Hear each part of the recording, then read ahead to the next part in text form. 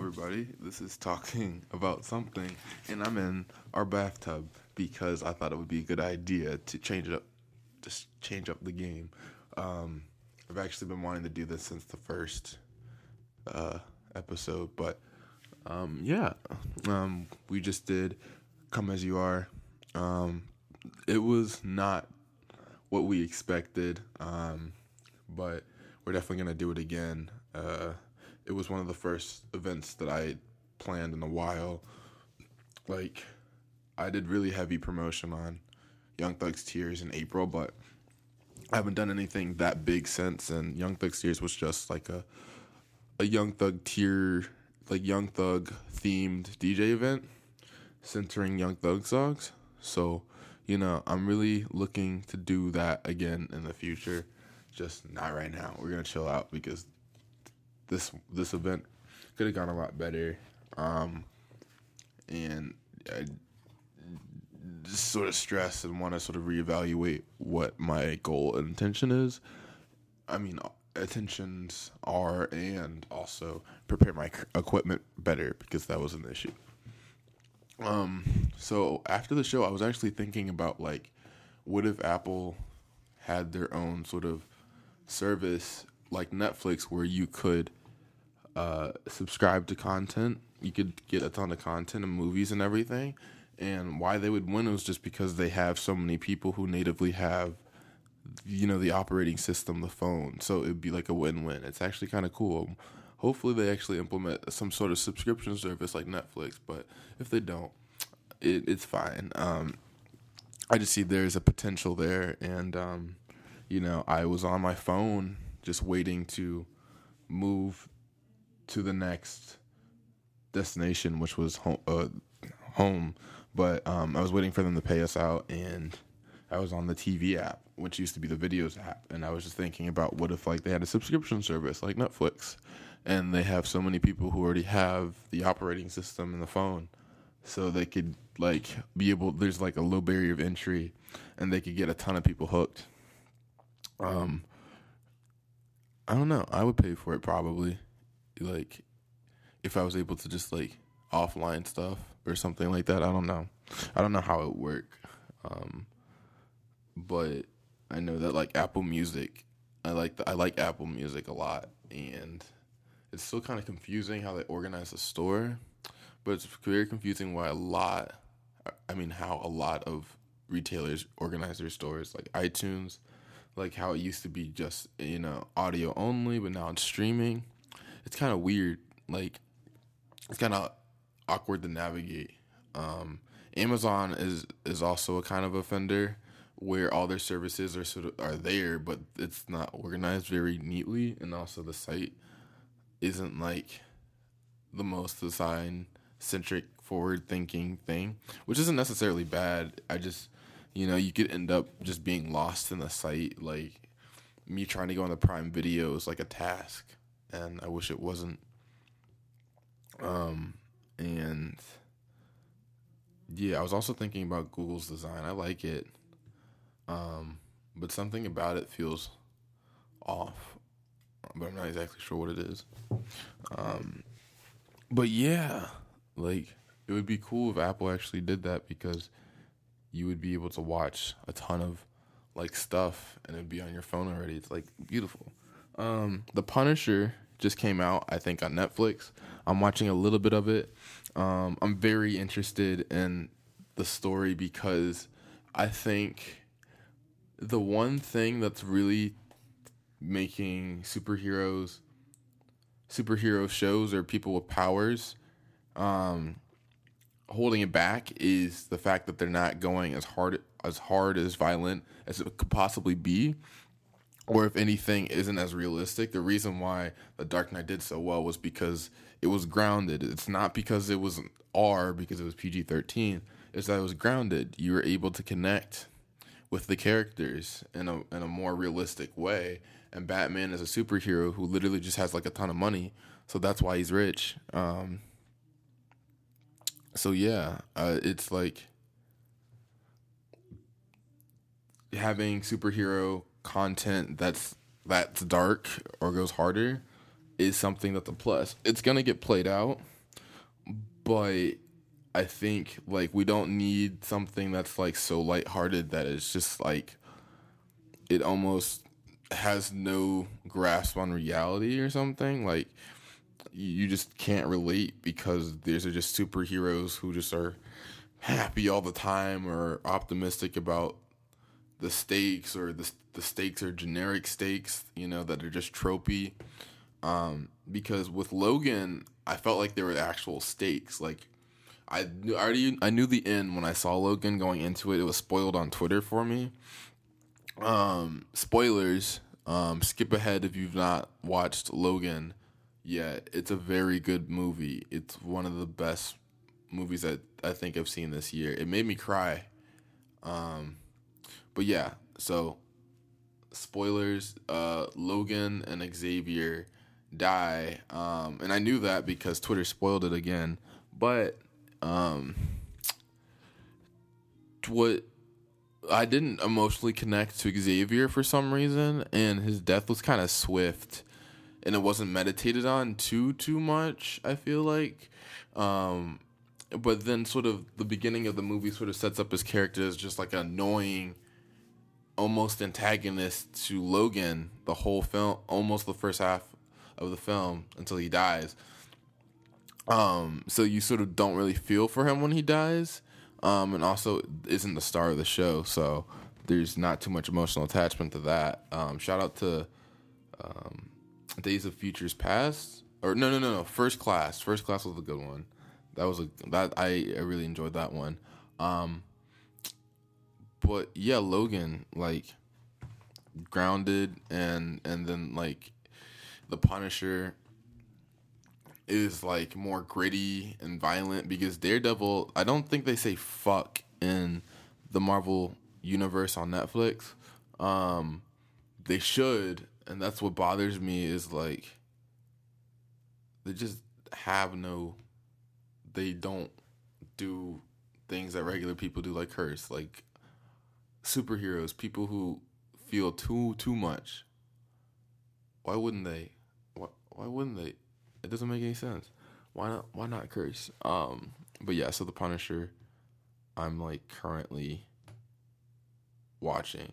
I haven't finished it yet, but I'm probably gonna finish it very soon. And I've also been binge watching Issa Rae's Awkward Black Girl on YouTube. There's, I believe, 12 episodes for the first season, and I just finished the first season.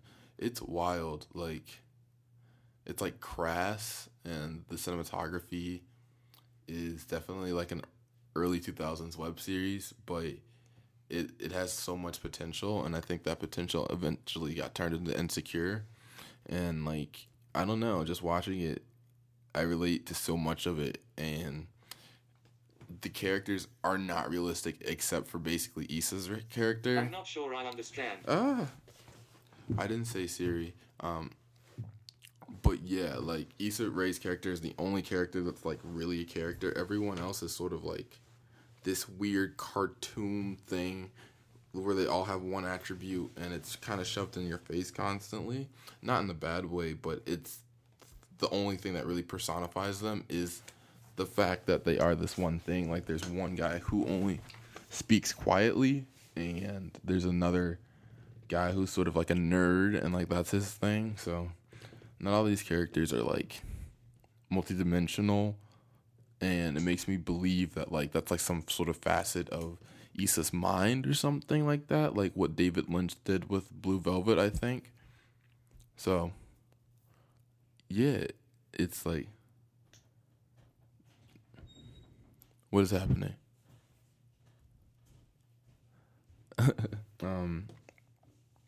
But yeah, like being able to really say what you want. Issa just like said a ton of stuff, like, and it's wild. Some of it was kind of problematic, and I was like, you should not say that. And there was this one character who was basically saying like racist stuff the whole time he's on screen, and it's wild. And I'm like, what? Like, I don't need to see this written. But that was a thing, and I really enjoy the first season, and the first season's on Netflix, independently produced, and then the second one's on I Am Other, which is Pharrell's uh, YouTube channel where he has content. He has Nardwar and Issa Rae on the same YouTube channel, which is wild. But the second season is on uh, Pharrell's YouTube channel, and I'm about to finish that. And I'm just thinking about how Issa worked her way up from independent and Kickstart. Pharrell produces it, and then now it's on HBO. Like, how does that happen? Brown Girls got picked up by HBO, and apparently they're giving them a lot of freedom to do what they need to do, which is really good. But I'm wondering how these shows get picked up, because I think I want to do a show. I wanted to work with Jafar on a show, and I'm like, does it need to be at some caliber? Who do we need to know to make this happen? Because it would just be cool to make a serialized video series. That was redundant, but I want to make like some sort of TV show, and I want to have the homies in it.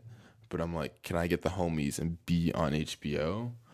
Because I think that's what's gonna happen with Brown Girls. But like, what kind of TV show does it need to be? Like, is HBO looking for like an Atlanta? Like, because I feel like FX really won out with getting Donald Glover on their network, and maybe HBO needs that, but also they have Insecure, but also they show different facets of blackness. So are they looking to represent more blackness? So like, what are they going for with this original content? Because I know Netflix is looking to make more original content, and so is Amazon Prime. They're all like investing in original content.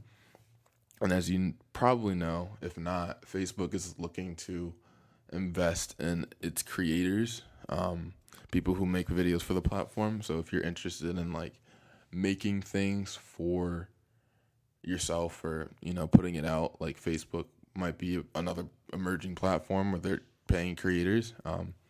But